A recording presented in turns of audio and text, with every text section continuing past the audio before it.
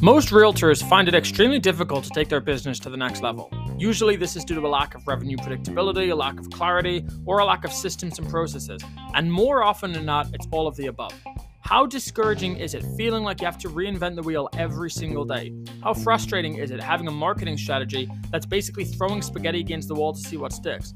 How lost do you feel trying to make sense of the hundreds of confusing technologies that everyone says you have to have? How irritating is it constantly trying to make sense of ambiguous advice from people that were successful 20 years ago, if they were ever even successful at all? How aggravating is it watching everyone else cruise along while you're constantly feeling overworked and overwhelmed? There's got to be a better way, right? Well, let me tell you about this new company called Innobox. They're really shaking things up in the industry.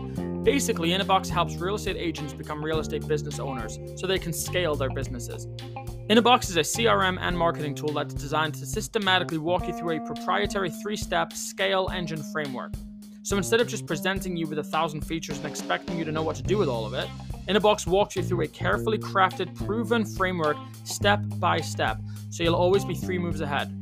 It's not easy to scale a real estate business, but that doesn't mean it can't be simple. So check out Innobox, where you'll get everything you need to scale your real estate business in a box. Go to goinnabox.com to learn more.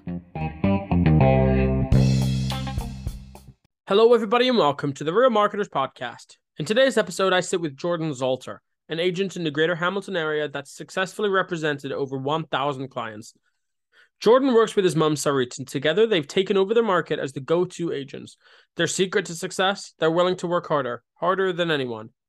Jordan is always looking to learn more about the ins and outs of our industry, whether it be looking into the newest marketing trends to better position their listings or studying the constant evolution of the buying and selling experience. He's always willing to go that extra mile. In today's episode, we'll discuss how sheer determination, grit, and accountability has catapulted this fierce yet empathetic team to absolutely dominate their market, and how you can do the same. No gimmicks, no hacks, just hard work. I'm Oliver Bohr, and this is the Real Marketers Podcast.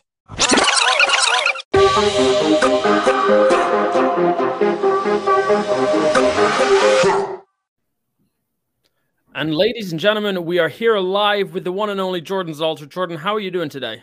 I'm great. How you doing, Ollie? I'm good. It's good to have you here, man. I see a lot of sports memorabilia in the background behind you. What do you got there? Well, I've got a lot of Raptors and baseball stuff. I'm hanging out in the basement because we've actually got work going on in our house right now that I wasn't anticipating. So I'm trying to hide as best as I can from the noise. That's for okay. Anybody who's listening today. Not a whole lot of background noise going on, so you're good there. What are those baseballs for? That was a lot of trips with my grandfather. We used to go to a lot of games together, both spring training and regular season games. And every ball there, other than 2, were balls that were caught live by me. Awesome. And then just spent years trying to get signatures from any player that I idolized as a kid. So lots of different stuff going on there. So I may be wrong. I think I was speaking to your brother, and I may be mistaken about this, but he mentioned, I think you were at that Kawhi game where he hit the final shot against the Sixers. Were you at that game at that point? I was.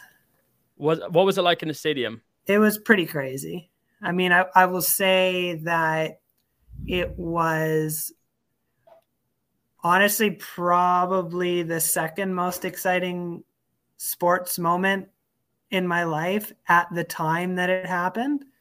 Believe it or not, a few years before that, I was chatting with a buddy of mine about it actually at the gala dinner this past weekend, that the most memorable Raptors shot for me that I was at the game was actually when Kyle Lowry hit that half-court shot to send a game into overtime that we ultimately ended up losing.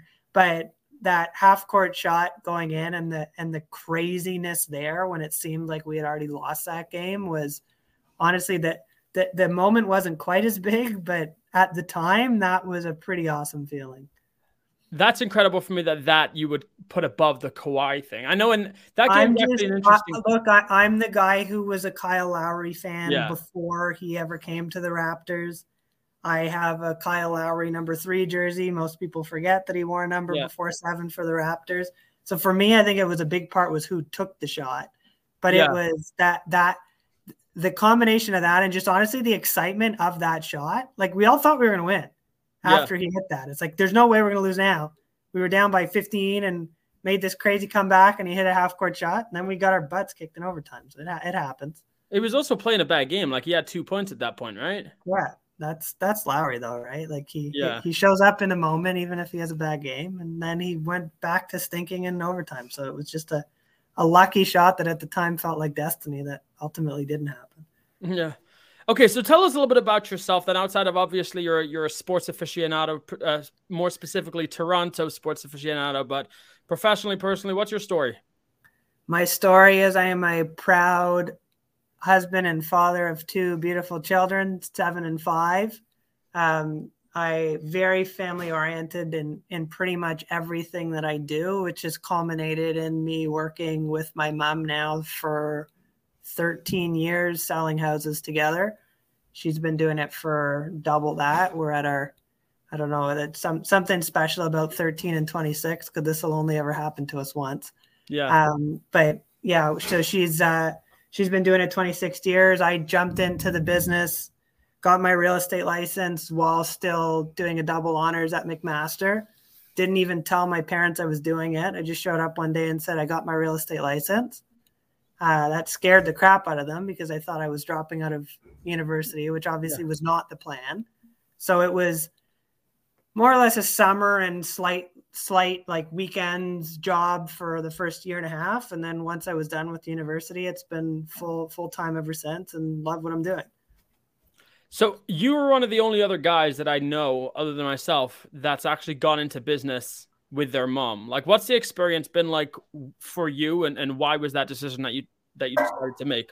Well, it's funny because I find in business, a lot of people struggle with finding that person or those people that they can trust 110%. And that's a very important segment of the business. A lot of real estate, which we'll talk more about later, is about relationship building, and that's incredibly important. But knowing that you have that one person that you can trust, respect, and understand without putting any effort into it, for us, I can speak for my mom as well, because she's said it to hundreds of clients with me over the years, that it's a level of trust and understanding that ultimately even spouses, I think, struggle with, right? Like, there's a lot of husband and wife teams that have done very well over the years. There's also many that have struggled or fizzled out because they didn't necessarily, maybe they brought too much of the same thing to the table, or there was still that little lack, even a small lack of trust can sometimes in a business partnership turn into something very big. Yeah. We don't have that issue, and that's been great. So, right. I mean, people will joke about it and say, oh my God, how can you possibly work with your mom every day? And I often will say, well, I have a very patient wife who's okay with that, because that really is a big component of it, because my mom is a big part of my life for 2 different reasons. A, because she's my mother, and B, because she's my business partner.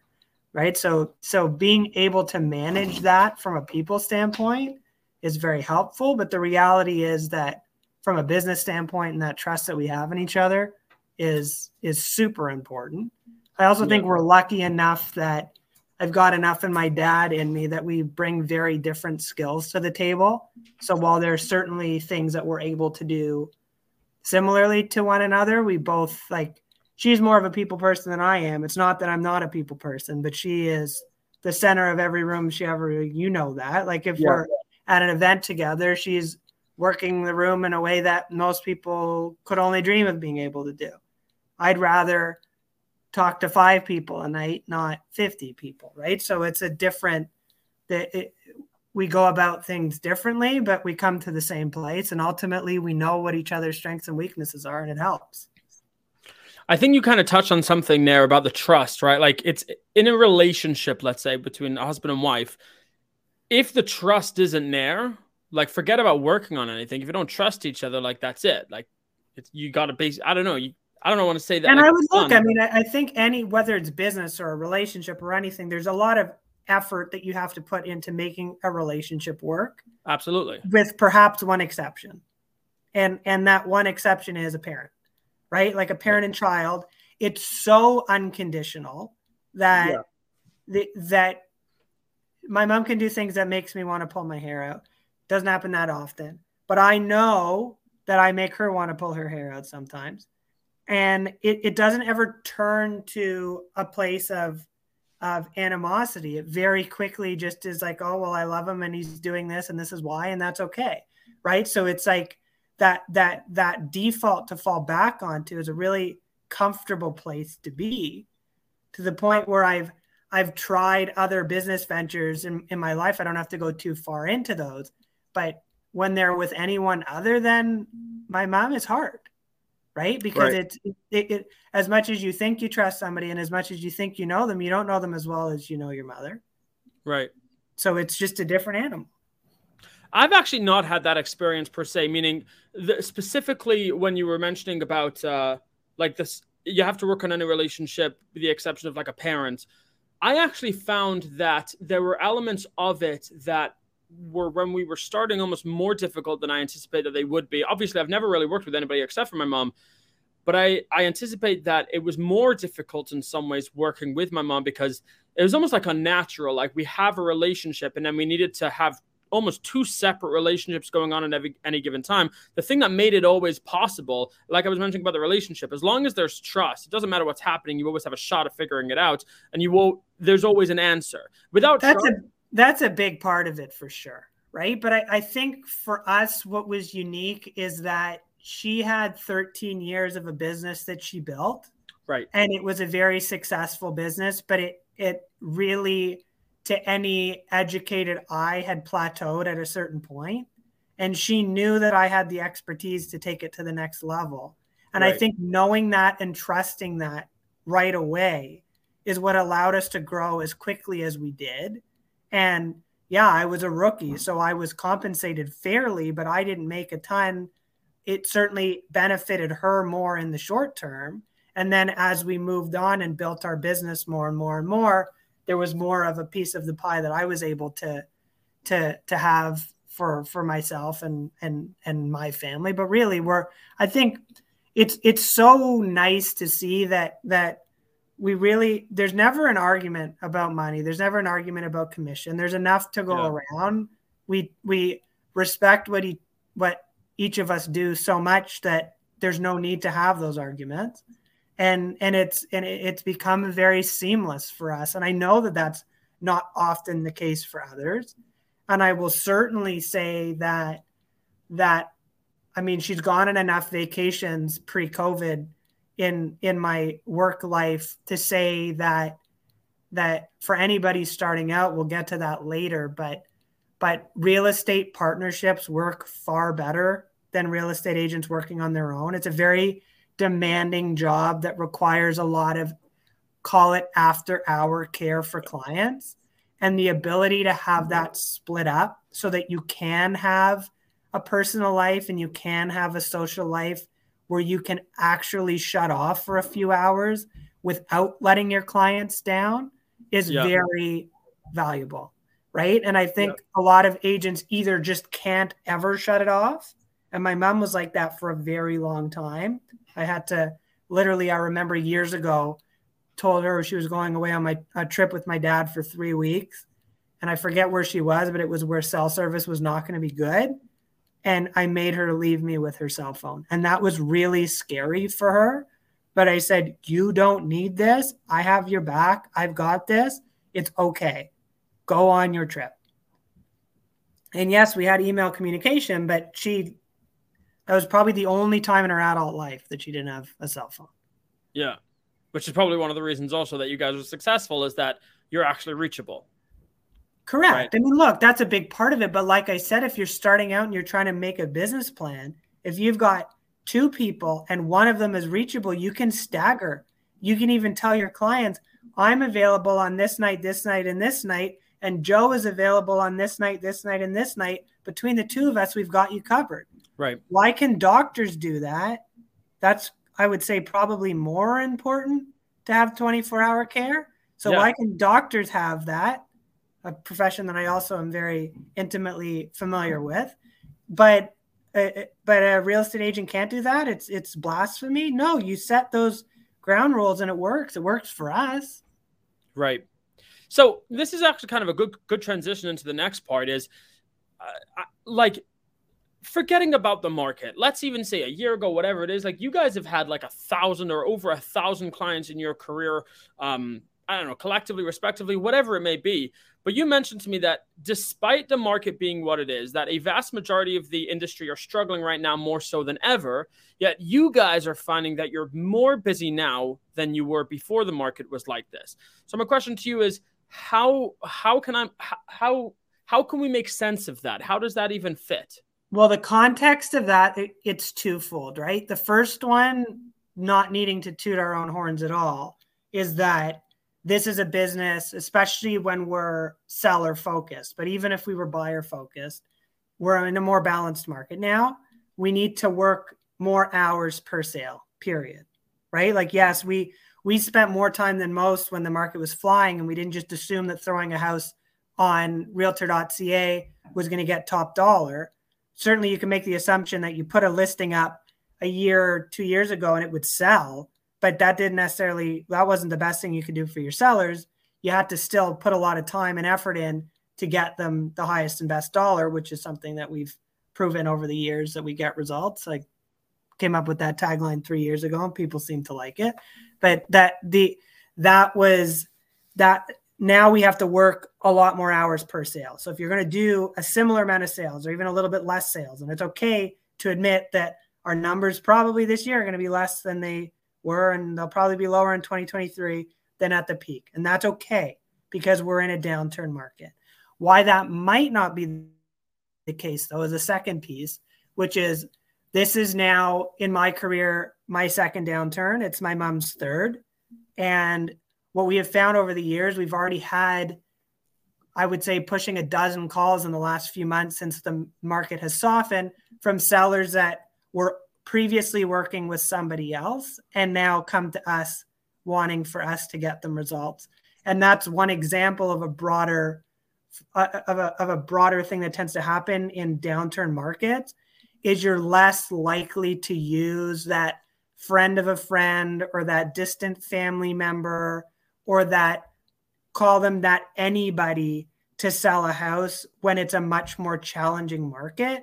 You tend to go and you ask for a recommendation, or you go to that person that is marketing consistently in your neighborhood that you know has the connections to get the job done, has the wherewithal to get the job done, and that ultimately has done it for many other people, right? So what we find is that I don't feel good about it. I'm not that shark of an agent who is so concerned with putting, like, I don't have that fight, I would say, where I like that we get busy when other people struggle more, but I'm certainly conscious of the fact that we're in a position in our careers where that is a cadence that tends to happen. And that is another reason for those agents that are newer to consider working with a bigger team if they can find one that fits and jives with their personality. Because what we'll get to later is, I think, being true to you is the most important thing you can do. It is, as an agent, we all as people have different strengths, different weaknesses, different things that we can bring to the table. And the truer you can be to yourself, the more natural it's going to be and feel, which is going to allow you to be more successful. I think that's very important. But to find a team that you jive with, or to find an individual that you jive with and create a team, I think that bringing that collaboration together can help newer agents position themselves better in a marketplace that is very top heavy. And instead of being upset about that, realize that that is a trend that exists and do your best to be at the top one way or another, because that's certainly somewhere you'd want to be in a market like ours. So you mentioned about like being true to yourself and kind of letting your personality shine forward. And the reality is it's 100% true, because everything can be duplicated about you except for yourself and your personality, really. Right? Like if you have systems and process, whatever it is, everything can be done and delegated out except for you as your personality.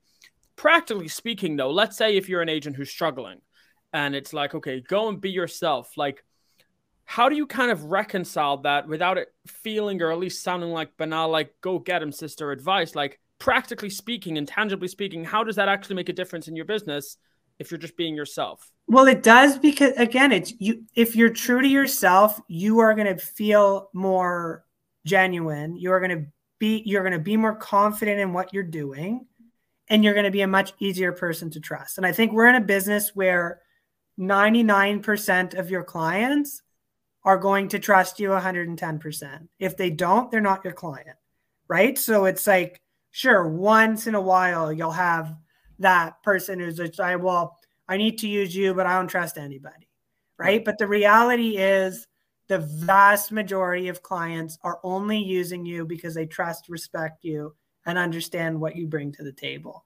Because if they didn't, there's way too many of us out there, and they'll find somebody else, right? So it's like that is a very important piece.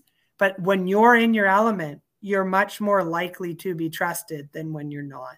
So it's like, one of the questions that I'm often asked is, what are you supposed to do during the day if the phone's not ringing, or if you're not sure how to generate business online? You know, I've tried that many times and not been very successful with it. But the reality is that we've always done the other stuff, the stuff that people think has disappeared, but it really hasn't. And sure, there are ways to do it online too, for someone maybe a little bit more online conscious than even I am. But it's the reality is that you have to be putting yourself in a position where you are doing something you like in your community, in a neighboring community, where you're bringing some value. People see that you're bringing that value, and it very often will bring business back to you. And you're not, what I don't like is when people are volunteering for something and they're constantly pushing themselves on somebody, their business, right? Like, and there's lots of my colleagues that do things like that. The first thing, the second thing, the 10th thing, and most things in between that they say to somebody is, hi, I'm so-and-so, I'm a real estate agent. I take an opposite approach. I go and I volunteer for causes that I believe in. And I guess for me, I'm lucky because I have signs all over the community anyways, but I never say anything about what I do to anybody unless they come to me, which happens more often even than I'd like, but they come to me asking me questions about real estate. How's the market? What did my neighbor's house sell for? Hey, can I talk to you about business? Well, no, not right now. That's not what we're here for. Let's talk about it later. But I don't bring it up. And that in itself is a much more trustworthy thing. So it's funny. It's like you can go and volunteer for a cause you believe in, and you can truly enjoy what you're doing. And you find that you really get along with 60, 70, 80% of the people in that committee that you're volunteering with. They like you too. And then when they have a house to sell, or you're top of mind because you're with them every week and their friend or their relative has a house to sell, and they're going to recommend you or they're going to use you. And all you were doing was being yourself and giving your time to something that you believed in. That's it. So that makes sense in theory. And I think that you're in a fortunate position where you've been doing this enough time. You have a lot of brand recognition. I don't really believe in luck in business, so I wouldn't ever be as brazen as to say that, because I don't believe that's true at all. But you've just been doing it for long enough, and your face is in enough places that kind of people just know what you do. Let's say if you're a new agent that's trying to get out there, if you're not telling people what it is that you do, how are they going to know? No. So look, I mean, I skipped a step, right? I will ultimately, was I lucky? Was I fortunate in my circumstances? Yes, but I also was bold enough to say, hey, you know what, Mom, I can make this business better. Let's jump at this. What do you think? And she said, sure, let's try. And honestly, both of us weren't sure it was going to last, or weren't sure it was going to work, if I'm being completely honest. But the second it started, there wasn't any thought that I was ever going to do anything else, right? Like it didn't take long. It was supposed to be a 1-year plan. It's 13 years later and I'm not going anywhere. Right. So it was for those that, again, I mean, that's part of, if you can't take the family shortcut, and I suspect most people listening probably couldn't, that's why I was again harping on whether it's a team, whether it's teaming up with somebody else that's new so that you can pull resources, pull ideas. I think that bigger is often better. It's funny that I say that because we haven't wanted to grow past the two of us. We call ourselves the dynamic duo, and that's not likely to change because that's really how we market ourselves differently from a lot of our competition. But there are a lot of teams. I've got a lot of friends in the business, many that have started way after I did. And my advice to them was always, do not try to do it by yourself at the beginning. It's way too hard, right? It's the amount of resources that you need, the amount of time that you need. I think being around people and being able to bounce ideas off of them is super helpful, as opposed to just trying to come at everything on your own. So there is power in numbers to a degree. Whether that number is 2 or 3 or 5 or 10 or 50, you have to pick your comfort zone. But that's how more people would know what you're doing. And you can be subtle about it. You can put it in something I've always said from the very beginning. I was all for an email signature that said what I was doing, even if, and I don't do it anymore, but when I was volunteering, they would at least, oh, sorry, I left my real estate signature on the email, but then at least they knew. I didn't have to like push it in people's faces. And look, when someone likes you, they're likely going to start a conversation with you and ask you what you do for a living, right? Like even or it's simpler than that. It's not an accident, because I said I'll never bring it up, but I'm going to ask that new person what their name is, what their family situation is, and what they do for a living. And when we're done their half of the conversation, they tend to ask me what I do. Right. Or they might say, oh, you sell real estate, right? They already knew who I was. That happens quite often. But that part wasn't that important, because if it was just, oh, hey, here's a genuine conversation. What do you do for a living? There's your platform. Right. Give your 30-second elevator speech. That's when you can do it.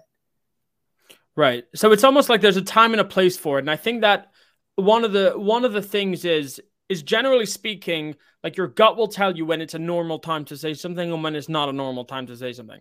So if you're in a conversation, right? So like I get a lot of sales scripts, for example, that I see, and it's all like, hey, so how long have you been struggling? How long have you been trying to accomplish your branding goals? Like, that's a really stupid thing to ask somebody, because nobody says that. Like, what kind of a comment? No, and look, I mean, you and I operate a little bit differently. Sometimes it's what your business is, right? But it's like, I have never been a huge believer in systemizing too many things. And we've had this conversation before. Yeah. Because my fear is if you do it too much, you lose that personality. And the second you do that, there's this disconnect, because a human's dealing with a human. And then it seems like, whether there is a computer involved or not, if you've memorized something in your head, you're going to sound like a robot. So it's like, you've got to be careful not to sound like you've scripted something. Because if you're in a volunteer setting, or you're out at a coffee shop, or you're at a sporting event and you sound like you've scripted something, you're done. Yeah, conversation over. Right? Well, it happens to be, I'm more into frameworks and templates, to be honest, than scripts. So like this, for example, I would be totally into the quote unquote strategy. And I know you don't like giving official terms or whatever, because you're that's fine, because I'm not saying I don't have strategies either. I understand. Like, no, so but like all of this doesn't happen by accident. But part of my strategy is be yourself and don't talk too much about business, and don't talk about business in front of other people. So if it's 10 people in a room and I'm not in a corner with somebody else and they ask me a question, I can only answer very generally, because that's not a private conversation at all, right? Yeah. So it's like you set certain ground rules for yourself and for your business, and then you just remember that it's like, oh, so-and-so is really into talking about this. Shoot them a line, whether it's a text or an email. You likely have their contact in some capacity. After the meeting is over or the next day and say, hey, we never really got to finish our conversation last night. I'd love to chat with you. Tell me when you're free. Right. Something like that. If you want to build a relationship, that's a pretty good place to start. Right. But even a framework that you had of like starting a conversation and just having a genuine conversation and saying, so what do you do? Like that some people will call it a script. I would call it a framework, whatever it is. But I like that kind of like the question that I'm sure some of these listeners right now are asking is like, well, we obviously have to let them know what we do. It's like, well, yes, you do. But don't ask your real estate equivalent of how long have you been struggling with your branding needs or how long have you been trying to figure out your branding? Like, don't ask that question because nobody talks like that except for a robot or a script. Instead, say, nice to meet you. What's your name? What do you do? Where do you live? Like that kind of stuff. And I was like, how about you? What's your story? What do you do? Well, you're a local real estate agent. And then you could just talk about whatever you want to talk about and that kind of way of organically doing it.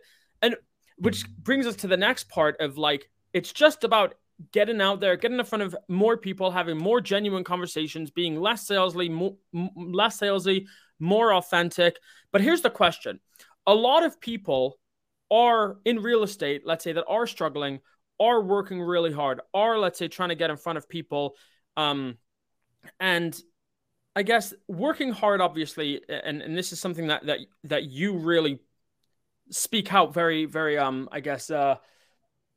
openly about, right? You just got to go in and put in the hours and do the work. I do believe that there's a good number of agents that are working hard, but they're not seeing the same levels of success that you guys are seeing. So what do you think is the difference about possibly the way that you guys are working hard versus the way that some other agents are working hard, that they're not seeing success, but you guys are?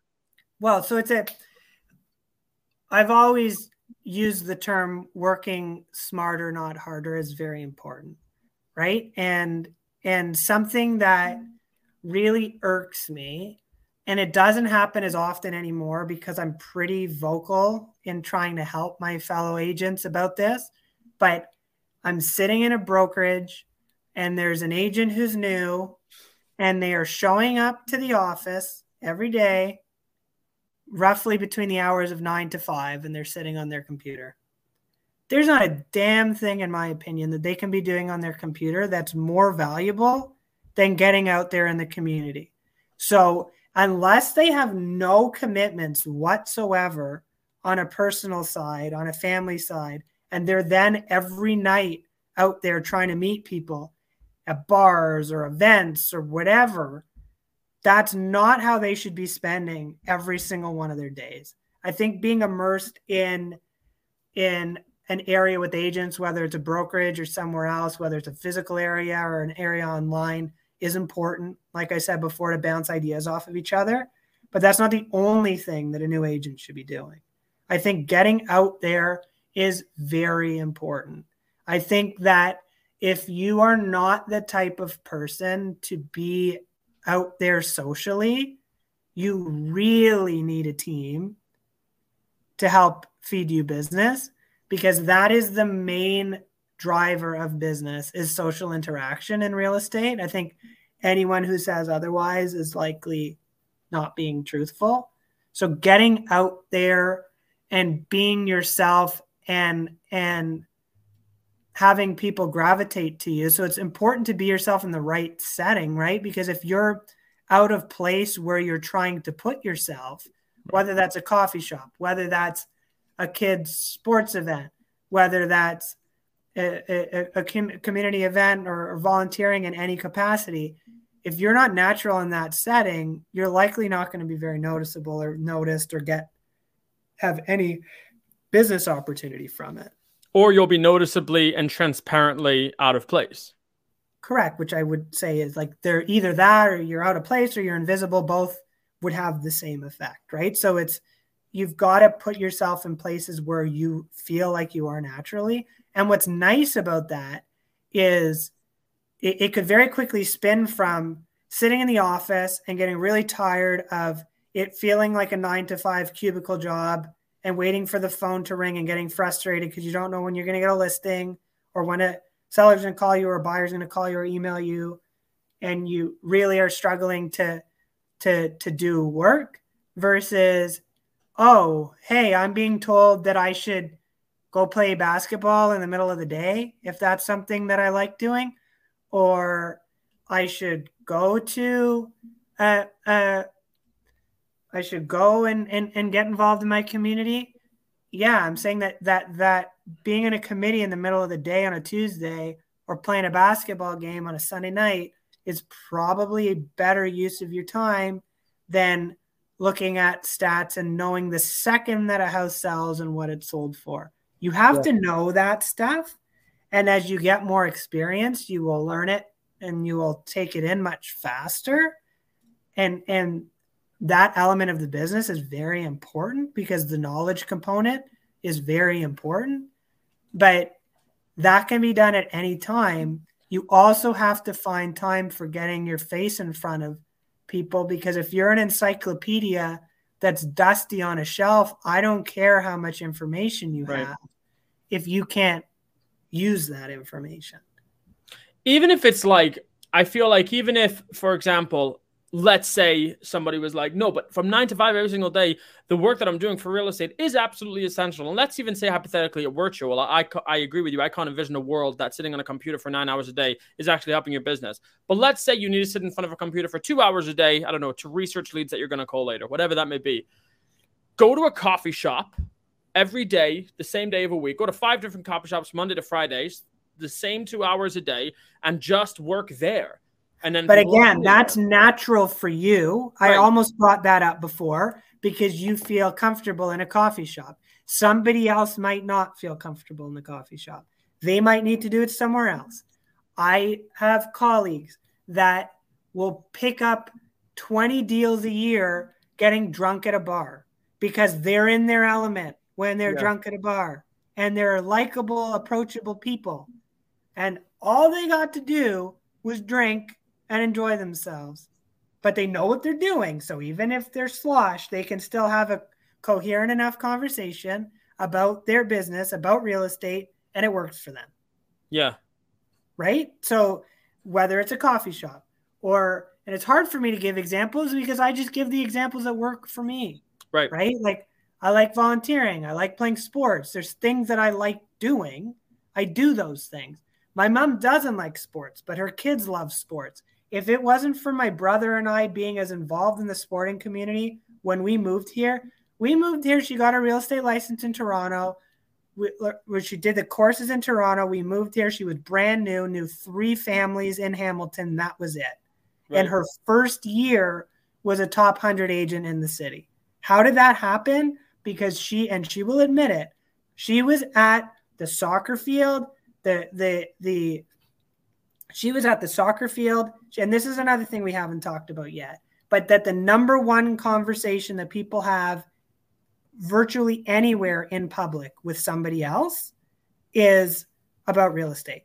So what my mom was not afraid to do, and you got to be very careful how you do this, and it's not something I do, but 2 people are having a conversation at a table next to you at a restaurant or at a coffee shop about real estate, and they're 2 friends and they're having a conversation, or they're a husband and wife or a partnership, whatever, she'll chime right into that conversation.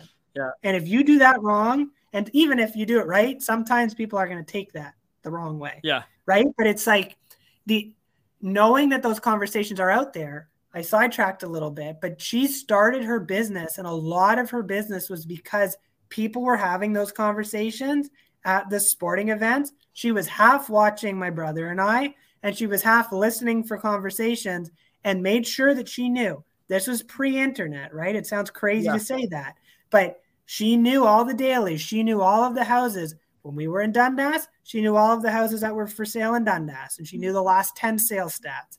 And when we were in Flamborough, she knew all of that. And what did she do? She had that information. She was listening for what people were saying. Oh, my friend would love to be in Dundas. Okay, well, guess what?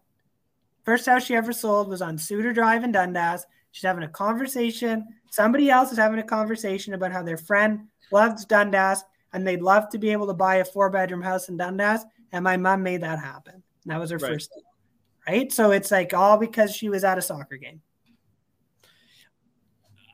We live in the same community, obviously, and I'm kind of telling that to the people who are listening to this who don't know that we were friends before we kind of were, I don't want to call this colleagues, but whatever it is, professional network acquaintances, whatever you want to call it. And one of the things I know is like, for example, when we have like carnivals at my kids' schools, your mom is literally in there with a cotton candy machine making cotton candy for the kids at these carnivals, right? Me and your brother actually created a basketball league a few years back, and obviously you were there joining the league. You brought your friends in. Like, these are the kinds of things also that you're talking about. It's like, find your place. And this is like, when we build real estate brands for our clients, we don't just, like, most of the time when people think about a brand, they're thinking about visual identity, website, logo, and like basically that's it. That's not your brand. That's not your brand. That's not your brand. That's your color scheme. Exactly. It drives me crazy when people say that your brand is you. It's your personality. It's who you are. It's what you do. It's how you interact with people. Exactly. That's much more important than your logo. Yeah. So the second part of it, that's for us, that's just the first part. That's the tiny part. And I say, like, that's where everybody thinks it stops. The second part of it is figuring out what makes you different, who you are, right? Figuring out the kind of people that you want to be with, that you want to talk to, and figuring out where you can go, where you can add value and that kind of stuff. And it's a very, almost as you mentioned, like pre-internet way of marketing. But really, that's like in 1,000 years and 1,000 years ago, like, brand was always basically the same idea. We just have different mediums to kind of promote a quote unquote brand, but it's the same idea. Brand is sure. I'm not talking about it because I hate social media, but there are people that need to look and be social media ready all the time. And you know the type, and you know what I'm talking about. Yep. And they can build a brand for themselves on their phone.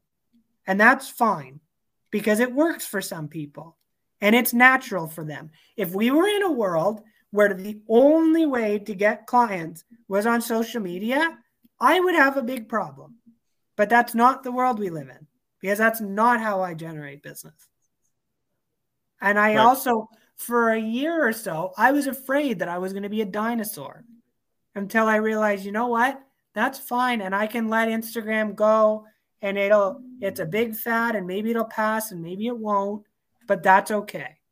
And do I still use it? Of course I do. You have to market your clients' properties effectively. But am I actively using it to generate business? No, I'm not. So let me ask you this then. Let's say you had to start again in a new market, nobody knew you, and you didn't have any money for marketing. What would you do, and how long do you think it will be before you're back into the same position that you're at right now? Well, do I have the cheat code of being who I am right now and my credentials, or I'm a new person? Because they're two very different questions. You know what you do, but you can't promote yourself as having over 1,000 transactions. So I'm just new. Yeah, the same knowledge though, but that's it. Well, I would go and have as many conversations with top agents as I needed to align myself with them, to work under them. If I had the ability to prove myself to them, I know I'd be able to do it, whether I could talk about my credentials or not. It would certainly speed up the conversation. But if I could just say, look, give me a chance. Let's have a conversation here. Throw a script at me. Let's get this house listed. Let's do it. And I would do my first sale or two for free if I needed to prove myself.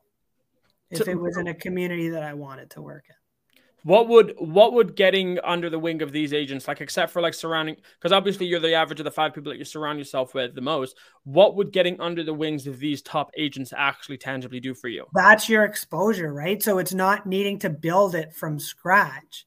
It's teaming up with that agent who aligns with you, who is already out there. So instead of you're moving to a brand new place and you don't really know how that place operates, right? Like it kind of a similar scenario to what you're talking about, right? Like I'm starting out fresh. If you're planning on living in your childhood neighborhood and you've been there and maybe you've never left, or you went away for university and then you came back, that's different. You're already ingrained in that community. That's a head start too, in my opinion.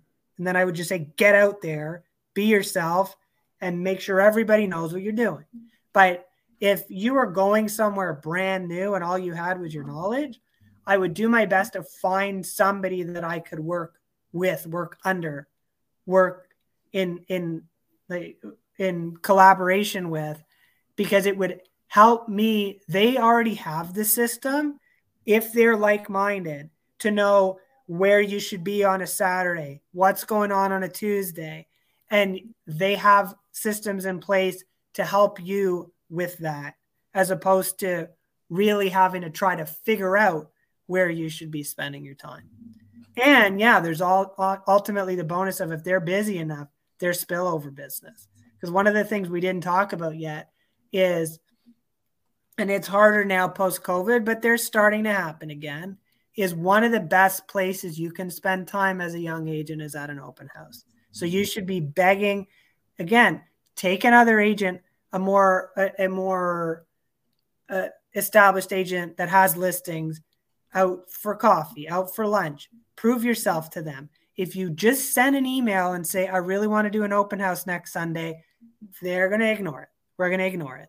If you create a network with somebody and you really prove yourself to that agent and say, look, I love the opportunity to do your open houses anytime you have an open house you're not able to do. If you actually proved yourself to them, they're likely going to throw that bone to you. And being able to do open houses is a great way to get in front of dozens of people in 2 hours. And those dozens of people have at least a small amount, even if they're a nosy neighbor, of interest in real estate. So you now have the ability to get in front of numerous people that have an interest that would help you in your career. So following this strategy then, so you get in front of, just to kind of recap that first part, you get in front of the right people, the top agents, you basically learn anything and everything you can for them, and you offer just value without expecting anything in return, do their open houses for free. Essentially, you said if need be, literally just take deals for free. And just do. And I'm not even saying you have to do that. I'm just saying, what would I do to really say, look, I'm so confident in what I have to bring to the table that I'll do this for free to show you that you want me. Right. Like, right. But that's look, I'm a confident person. You know that. And so I can do that. A lot of people wouldn't do that. That's fine. Say, look, I'd really love the opportunity. And here's why. Whatever that here's why is, you make your pitch as why they should invest their time and perhaps money and clients' expectations in you. If you can convince them of that, you've done your job. But you got to figure out what you bring to the table, that collective you or any you that I'm talking to right now. You have to be able to do that. That's important. But basically prioritize their mentorship, their exposure, their I don't know, experience. All of the above. All of it is important. So prioritize that kind of stuff above just the money, and then kind of go from those opportunities that are presented by actually leading with. And it's no different than what I say I do now. That's like I prioritize relationships over immediate business, and I find that helps me in the often even short term, but medium term and long term. You're way better off building relationships that way. So let me ask you this then. Second part of the question is, how long do you think it would take following that to get back to where you're at right now? 2 to 3 years. Wow. 2 to 3 years of like hard, nonstop grinding, just exposure. This is not a career for people that think that money is going to flow in immediately. I should be very fair and honest about that. It's not.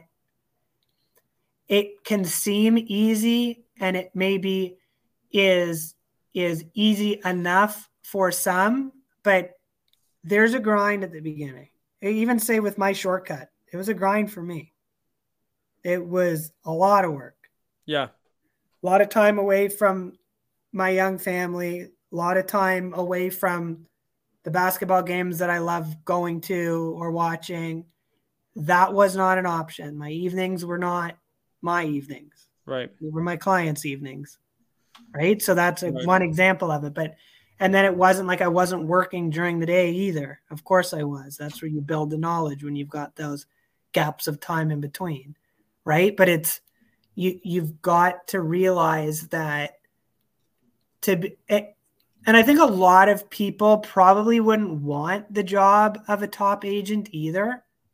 So to say, if I wasn't living in the community that I want to live in and working with my mom, would I want to be as busy as I am right now? Probably not.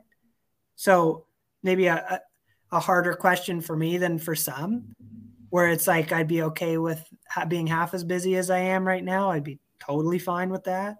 Mm-hmm. Right. So it's like, maybe that if I ever in this alternate universe wasn't here, I'd be aiming for something like that. And then it would probably happen a little bit quicker. But a year to 2 years, the average agent takes 6 months before they sell their first house. And I know everybody thinks they're above average, but 100 new agents show up. 50 of us are right around average, and you got like 10 or 15 that are above average, and everybody else is below, right? So it's like well below. 6 months actually sounds a bit quick. If that's the stat, I'm surprised it's that fast. For your first sale, not when it closes, but when you make a transaction. And that's on average, right? So now we're, I guess, 8 or 9 months from any money coming in. Right. So that's, and that's from date of getting your license. So what I guess should be very clear about too is if you're just starting with the educational journey, it's a long process, and you better be doing something else in the meantime. And what's really hard with real estate is I know a lot of people who think that they can just do it as a part-time thing. And that's a really bad idea too. Yeah. Because the problem is your sphere of influence, which is still where a lot of your business will ever come from. Yeah. Know that you're a part-time agent and that you're doing something else. And are they really going to trust what is 99% of people's most valuable asset in somebody who's just half-assing it and doing it part-time? I know I wouldn't. Right. So let me ask you this. Why do you think success is something that's so elusive to so many agents? Because there's too many of us. It's not a nice answer. Yeah. But when I heard, I think it was fairly early in COVID that a stat came out. I've never verified it. It irked me, but I didn't feel the need to go and check that there are more real estate agents in Ontario than teachers.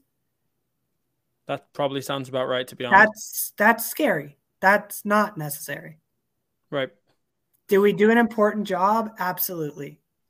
Do educators do a very important job? They sure do. Right. And there are consistently more people that need to be educated than there are people that need to sell a house. So why should we have more agents? I think the challenge is, and I may be wrong about this, but well, I'll tell you what I'm not wrong about is generally speaking, the barrier of entry is so low. Therefore, I may be wrong about, but I don't think I am, is that typically speaking, if you wanted to really simplify it to like a dichotomy, there's two types of people that become agents. There's the kinds of people that are good business people, whether they know it at that point in time. They're good business people. They want to be entrepreneurs. They want to be successful. And so they start their own business as being a real estate agent or a real estate business owner, as I prefer to call them. Then there's a second group of people that either their friends said, you should totally be a real estate agent. You'll be awesome. You're so friendly. Or they watch all of these like shows like Selling Sunset or whatever it is. They think that's what it is. Basically, they don't really have any other thing going on professionally speaking. And it's like, what do I do right now? I guess I'll just become an agent. So that low barrier of entry means that, let's say, these 10% of people that are actually going to be successful because if they're not going to do it in this industry, they'll do it in another industry. And then there's, let's say, 90% of people that are basically in for a rude awakening. And obviously, like, that's why 87% of people, agents, and I actually thought it was 92%, but it's either way, it's between 87 and 92% of agents that will fail in the first 5 years of business. Why? Because 90% of agents basically became an agent because their friend said, you should do this because you're really friendly, or, oh my God, Selling Sunset looks awesome. I could totally do that. And meanwhile, they forget they live in a place like Hamilton where we don't have houses like they do in Selling Sunset. So like, there's a discrepancy there, and they didn't see it coming before they actually signed up for it. And that's where that saturation comes in. So let me ask you a different question. Same question, kind of worded a bit differently. What do you think is the biggest indicator of success in an agent?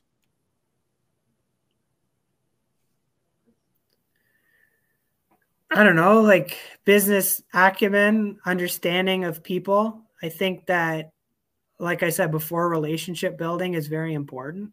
I don't think there's any one thing other than perhaps, I mean, I like to say the word consistency is super important. And what is something that my mom and I pride ourselves in is that we do our best to treat our clients with their $4 million house the same way as we treat our clients with a $300,000 condo, right? So it's like, be consistent in what you do in every facet of your business and your life. And that tends to breed success.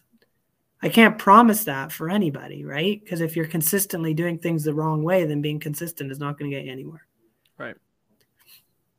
So it's like, is there a secret sauce other than being yourself? No, but like you got to be yourself if you're a person that people gravitate to and like also, right? Like it is a relationship business. And I think that the very honest thing that people can do in assessing whether real estate could potentially work for them, not even that it will, but that it could potentially work, is do they gravitate to people or not? If you don't, whether that's on social media or that's in person, if you're not a magnet to people and people aren't a magnet to you, that might be a problem. Mm-hmm. So I like the consistency answer as well, because I do believe that there is some space, and maybe a little bit more difficult for them, but I believe that there is room in the market for people that aren't naturally, let's say, the center of attention, or people aren't naturally attracted to, or they're a magnet, as you said. It's definitely a lot harder. But I think that the great equalizer personally is that hard work is something that is within anyone's reach. So regardless of anyone's upbringing, like some people may have gone through more challenges in their life to make it that hard work just as more of a natural consequence to them. Like, fine, be that as it may. At the end of the day, we're not all as smart as each other. We're not all as creative as each other. We're not all the same. But one thing that we all could be the same is we all have the ability to push a little bit harder when it doesn't really feel like we can. And for me, the reason I like that word consistency is that everybody can be consistent in whatever they decide is the right thing for them. As long as they're focused on the right thing to be consistent with, and then they just be consistent, anybody can make it. And I don't believe it's complicated. I think it's very difficult, but I don't believe it's complicated at all to be successful in this game. It's not complicated, but it's very difficult. Right. So before I let you go, then, what's one final piece of advice that you'd like to leave us with?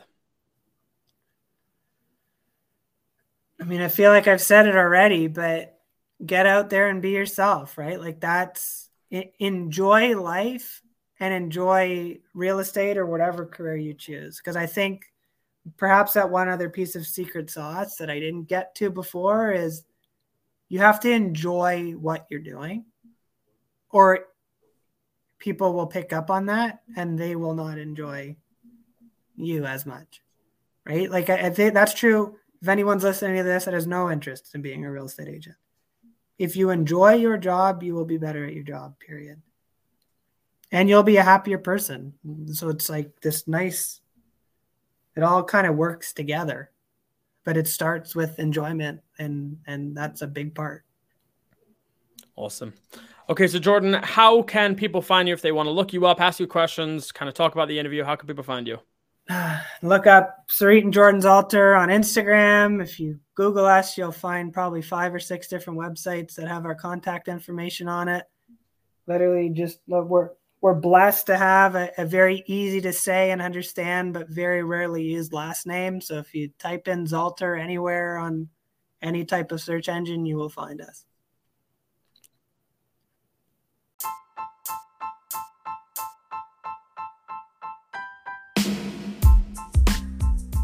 If you're looking to scale up your real estate business, you need to check out In a Box. We believe that with the right tools and coaching, anyone can succeed in this business. That's why we created In a Box, a CRM and marketing suite to automate your lead generation and lead nurture, along with the coaching to help you scale. We follow a 3-part framework of brand, automate, and scale to build a real estate business that makes more money and requires less of your time.